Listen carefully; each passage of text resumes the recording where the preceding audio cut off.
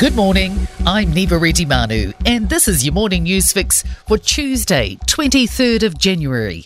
In this update, police have begun looking into a car park scam at Saturday night's Foo Fighters concert at Auckland's Mount Smart Stadium that's left some people hundreds of dollars out of pocket. A man in a high-vis vest directed traffic to a private parking lot, charging them $20 to park their vehicle. But people who paid the fee then returned to find their car had been towed, and it would cost hundreds of dollars to retrieve the vehicle. Police say they're looking into a report about the incident. Our newsroom understands police have an image of the man allegedly involved. A coordinated treatment strategy could help sufferers of both long COVID and chronic fatigue syndrome. Otago University research has found a strong link between the two conditions. Emeritus Professor Warren Tate says that means research on long COVID could be translated to help CFS patients and vice versa. He says we need national strategies for both conditions as well as specialist clinics. So this group of patients can have the same dignified treatment as cancer patients or diabetes patients or Alzheimer's patients. We need to consider these diseases with the same degree of respect. Problems with heart services at a major hospital have been linked to avoidable deaths in a confidential report.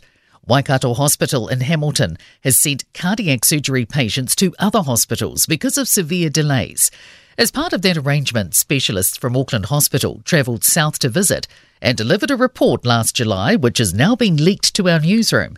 Herald reporter Nick Jones says the report contained this warning. There is clearly a risk to patient outcomes. There is wide recognition of poor patient experience and avoidable pre-operative mortality.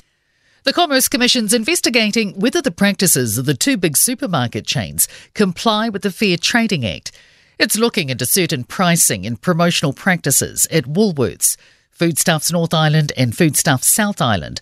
Consumer NZ launched the complaint to the Commission last year after asking shoppers for examples of unclear or misleading prices.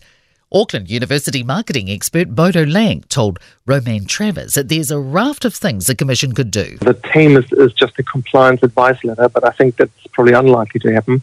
And the stiffer ones are court proceedings where they can be fined hundreds of thousands of dollars. It's been a positive season of international arrivals for Biosecurity New Zealand. More than 600,000 air passengers were screened in December, the vast majority complying with the rules. A similar number of infringements were issued as similar years, around 900 in total. Northern Commissioner Mike Ingalls says fresh produce and plant products remain the biggest concern coming through with arrivals. And in sport, Alexander Zverev has survived his second five-set epic of the Australian Open to better Britain's Kiwi race Cam Norrie and advanced to the Australian Open quarter-finals. Wellington have secured a spot in the men's T20 Super Smash playoffs despite falling to Canterbury by 18 runs in their final round-robin fixture. The Firebirds qualify in third ahead of the Central Stags on superior net run rate.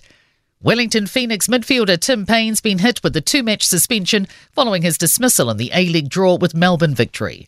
I'm Niva Retimanu. That's your latest news fix. We'll be back with the next update at midday from the Newstalk ZB newsroom.